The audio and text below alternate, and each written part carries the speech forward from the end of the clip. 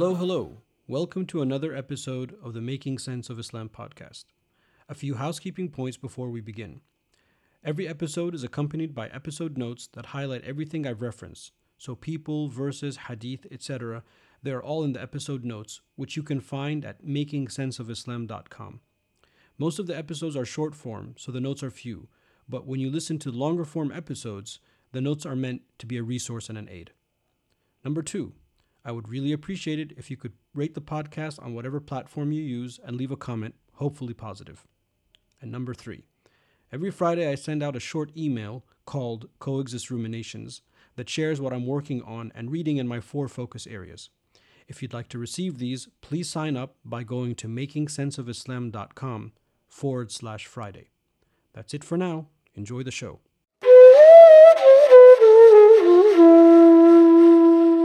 I love holidays, celebrations, and important calendar events.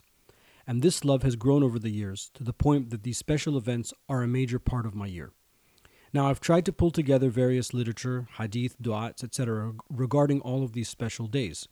So this Islamic year, and at the time of this recording, I'm referencing the year 1440, I will do my best to compile these notes and suggestions per event and upload an episode that can be used as a reference guide.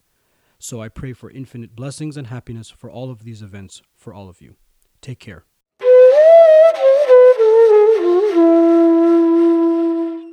I hope you're all doing well. This is really a special episode as it discusses my absolute most favorite holiday of the year, which is the celebration of the birth of the Prophet sallallahu alaihi wasallam. And this we commemorate every year in the month of Rabi al-Awwal, which is the 3rd month of the Islamic calendar. And according to the dominant opinion, the Prophet, peace be upon him, was born on the 12th of Rabi al-Awwal in the year of the elephant. If you remember from the Seerah, the episode when Abraha came from Yemen with the elephants trying to destroy the Kaaba, and then his plans were thwarted. We also have a chapter in the Quran, the Surah Al-Fil, the chapter of the elephant that discusses this episode. The Prophet, peace be upon him, he was born about 40-50 days after this incident.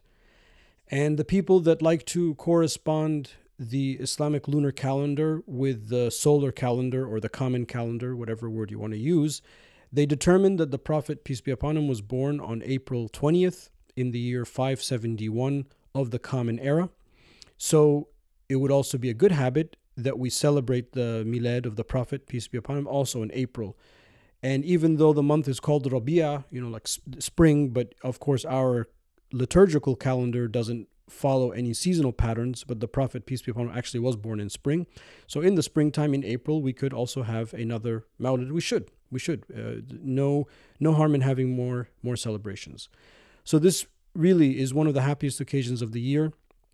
And when we come to reflect about what this means for us, in the Prophet of Islam, peace be upon him, we really have so much to be thankful and joyous for. Now, before I continue with the details of what this means and what this holiday should remind us of and how we should go about celebrating, etc., I know that people usually question the validity of celebrating the Mawlid, which from an Islamic legal point of view is really ridiculous. But in any case, to respect that people genuinely have questions, I put together a short blog post explaining the legality of the celebration, some of the source texts that we have giving us the evidence for the permissibility of celebrating the birth of the Prophet, peace be upon him, and very light legal discussion of how an usuli would approach those legal texts and therefore derive rulings. Very, very light, nothing too complicated. Anyway, it's going to be linked in the episode notes. So for those that are concerned or this comes up in family discussions or friends discussions, or you found something online, I put that out there as a resource. But I really don't want to discuss that on this episode. I want to leave that for the reading text. You can read it there. And for the podcast, this episode, I really want to focus on the positive aspects of what this great event means for us.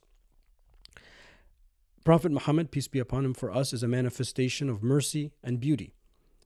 We all know the verse of the Quran, وَمَا أَرْسَلْنَاكَ إِلَّا رَحْمَةً لِلْعَالَمِينَ. We have not sent you except as a mercy to mankind. Meaning that everything that the Prophet, peace be upon him, said, did, stood for, thought, is a manifestation of mercy. So mercy and beauty, therefore, are defined by him for us. So when we want to understand, well, what does real mercy mean towards people, towards things, towards yourself, towards your family, etc., you go back and you look at the life of the Prophet, peace be upon him, and you see how he dealt with those aspects, and that will be your answer.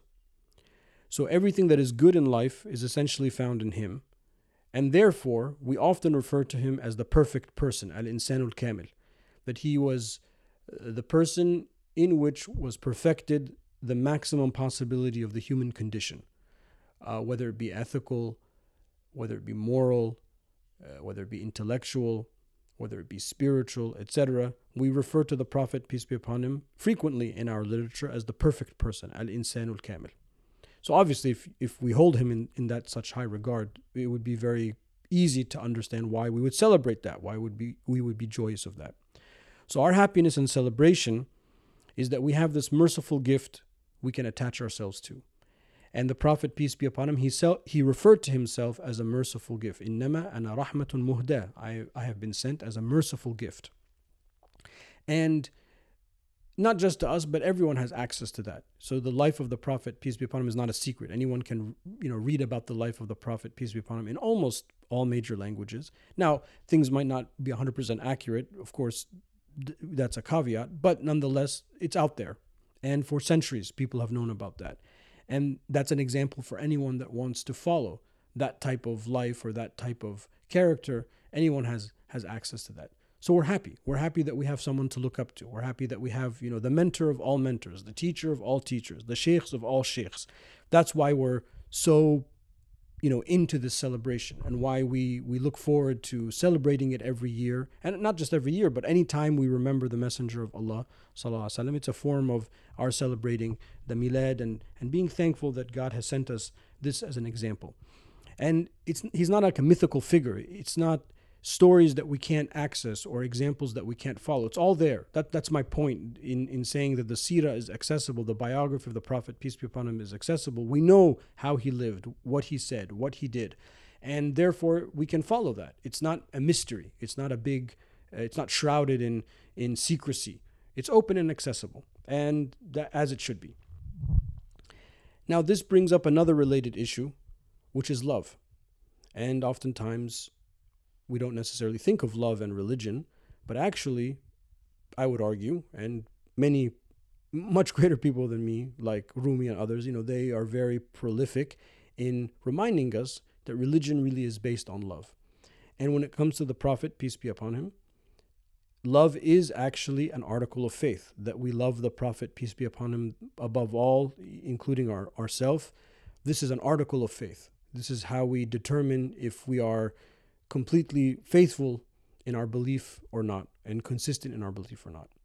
And if we can understand that he is the manifestation of perfection, love and mercy, etc., it is easy to see why we would fall in love with him, and therefore have no difficulty in following him. So this is the Mawlid. This is what it's about. It's about celebrating these qualities of beauty, of excellence, perfection, mercy, and it's a tool for us to arrive at this love. So in the celebration, and the reason we call it a celebration is that we are celebratory, so we are happy and joyous. And this is where the artistic expression of the human condition comes out, whether it's the form of poetry or song, or whether it's artwork, the visual arts. We go all out. We decorate, we sing. The poetry in praise of the Prophet, peace be upon him, in all major Islamic languages is so prolific. It's mind-boggling. It would fill up your, if you have a library at home, it would fill up the shelves of your library of all of the collections of poems in which the various people from the time of the companions, yes, and the companions did praise and sing the praise of the Prophet, peace be upon him, and this is one of the key proofs of the validity of it, all the way to our time, in all language, including in English. So it's a way for us to be happy and joyous and facilitate that love. It's a tool. It's a tool that we desperately need. So mechanically, how do we go about celebrating the Milad? What do you do on this occasion? So I'm just going to offer some very simple, hopefully, guidelines that will help people develop their own practice. There's no script, so I don't want people to think that you have to do 1, 2, 3. It's not like the other holidays and celebrations that I've been discussing in this series throughout the podcast. It's a little bit different. Typically what people do is they read a small book called a Mawlid. And from the 3rd Islamic century till our time, various ulama have written different Mawlid texts. And what the Mawlid text usually is, it's a description of the miraculous birth of the Prophet, peace be upon him. And sometimes in longer forms, it will go through the entire life of the Prophet, peace be upon him, but the highlights. So the Mawlid text is really not long. It's meant to be read and recited in one gathering. Some of them are prose, so you read them. Some of them are poetry, so they're recited and maybe even sung. It depends. There's encyclopedic collections of these Mawlid texts, and also in many languages. So that's usually what people do, is they gather together, whether in someone's home or in the mosque, and they'll read this text as a reminder of the highlights of how the Prophet, peace be upon him, was born, and the troubles that Amina went through, and the passing of his father Abdullah, etc., etc. But the Mawlid text really is a subset of a larger genre, which is the Seerah. So remember that the Seerah is the biography of the Prophet, and I'll get into that in a second. So usually people get together and they recite some kind of Mawlid text. Usually there will be songs that are sung in praise of the Prophet, peace be upon him, in multiple languages. And here my advice would be to use the language that is predominant of the community. So I've been at mosques or gatherings where the praise of the Prophet, peace be upon him, is almost completely sung in Urdu. And as a non-Urdu speaker, I feel obviously left out. So I can understand when I prefer to hear these songs of praise in Arabic, other people would feel left out. So there is a growing genre of songs and praise and Mawlid text in the English language. And if you're listening to the podcast, I'm assuming that English is either your primary language or a strong second. Therefore, there's nothing wrong with having these read or recited or sung in English. The point is to praise. And as a matter of fact, I really am looking forward to hopefully our children's generation creating these tunes and these songs that are native in English tunes and melody and meter, etc., and in English language and in coherent English in praise of the Prophet, peace be upon him. Because this is one of the beauties of faith and culture as they interact. So anyway, that's typically what happens. Now, there are other tools that we have. So hopefully the Mawlid is a launching point and not the end. In other words, I don't want the Mawlid to come, people celebrate and then they forget about it until the following year. The Mawlid is a reminder, just like Jummah is a reminder, just like the prayers are a reminder. The whole faith is based around this concept of dhikr, of remembering things that we forgot. So let us approach the Milad as a reminder that we have tools at our disposal to help facilitate the things that we just talked about a few minutes ago, such as love, beauty, mercy of the Prophet, peace be upon him. So I want to discuss 4 tools. Again, this is not an exhaustive list, but I want to be concise and I want to offer something that people can, action right away. The first tool is salawat on the Prophet, peace be upon him. Again, salawat in any formula and almost in any language, but that all of us really need to have a daily litany of saying salawat on the Prophet, peace be upon him. It could be as simple as Allahumma salli ala Sayyidina Muhammad.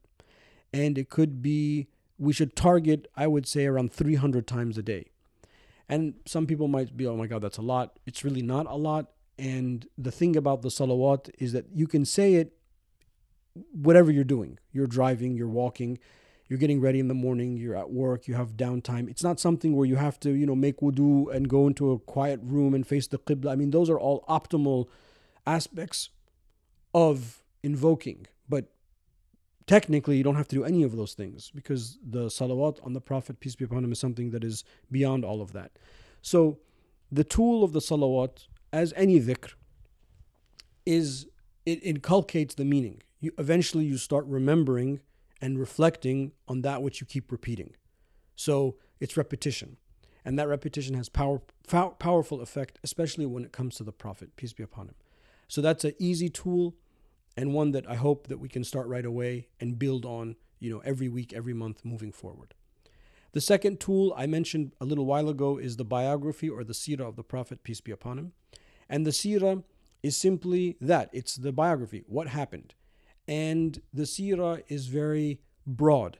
In other words, it's not meant to be a legal discussion in which we try to ascertain what is the most sound narration of the story, and that doesn't really matter in the seerah. The seerah is much more flexible in the source text that it uses. It uses weaker hadiths frequently because it adds to the story. And alhamdulillah, there are many books of seerah that are translated in the English language. Now, I'm not saying that all of them are good English, but nonetheless, we have materials in the English language, and in the notes, I will try to reference a couple of them that you can turn to. And you shouldn't read just one book of seerah. You can read other books. Some of them are one volume, some of them are multi-volume, some of them really are bad English translations, I admit, but nonetheless, it provides like a timeline, a frame of the beginning, middle, and end. And sometimes that's helpful and needed. So the seerah is the biography of the Prophet, peace be upon him, and that's something we should definitely spend part of this month of Rabi al-Awwal and the second Rabi al-Akhir reading some of the seerah of the Prophet, peace be upon him. Another genre of literature that we have related to the Prophet, peace be upon him, is called the Shama'il, or the character and physical traits of the Prophet.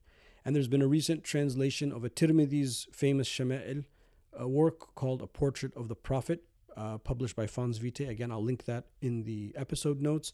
It's a very good book, and it gives you that. It gives you his character and how he lived, how he looked, peace be upon him, how he ate, the human aspects of him, an intimate view of how the Prophet, peace be upon him, was. And that's very important because it makes him more familiar. It makes him more, closer and nearer to us, especially the physical descriptions which are really unbelievably beautiful to read about how handsome he was, peace be upon him, and how long his eyelashes were, and how dark his hair was, and how his complexion was, peace be upon him, and how soft his hands were. To see that over 1,000 years ago, somebody used those words, those descriptive words, to describe this beautiful person, peace be upon him, is really, really phenomenal, really amazing. So it gives an intimate view of the Prophet, peace be upon him, and helps, with that, making him nearer to us. And the third genre, or third genre of literature, and therefore the fourth tool I want to share, is something called the khasa'is, which are the special and unique qualities of the Prophet, peace be upon him. Now, unfortunately, there's not that much in the English language. I think there's one or two. I think As-Suyuti's Al-Khasa'is, As-Sughra, the minor Khasa'is book by Imam As-Suyuti, is translated. Again, I can't attest to the quality of the translation, but I'll link these in the episode notes. These are important. Of course, in other languages, in both Arabic and in Urdu, they're a little bit more readily available. And in English, a book that sort of discusses a lot of what I'm trying to get at is the Shifa of Qadi Iyad, which is translated in the English language. Again, I'll link that in the episode notes. But the Khasa'is literature help us understand that, yes, the Prophet, peace be upon him, was a man. We don't believe in the divinity of anybody or any prophet, and certainly not the Prophet, peace be upon him, and the Quran attests to that. But he was aided with miracles and with special qualities. That's the point. And the special qualities are really far out. For example, one simple one that comes to mind is that the Prophet, peace be upon him, could see behind him the way he could see in front of him. That's a special quality. That's a miraculous, a miracle that he could do that. And the Khasa'is literature discuss all of these things. And the point behind them, other than they're important to know because we need to understand who the Prophet was, peace be upon him. By saying he's a prophet, by definition, means that he's going to be aided by miracles, as all the prophets were, and special qualities. It also helps us have more respect and love for him. Because when you read it, you're like, wow, this is amazing.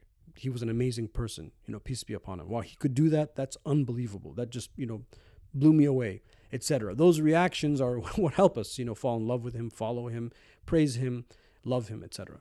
So those are good tools, and I think the Mawlid celebration should be a launching point for us to take some of these books and some of this literature and spend some of the year looking at them.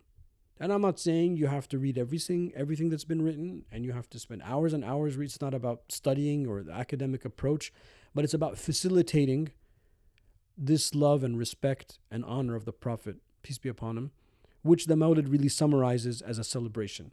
So I think it's worth it. And Alhamdulillah, we have enough in English that we can access and other languages as well. So I'll leave it at that. I hope everyone has a blessed Mawlid celebration. And if there are any comments or questions, you can always reach out to me, and I do my best to answer. Until next time, take care. Assalamu alaikum.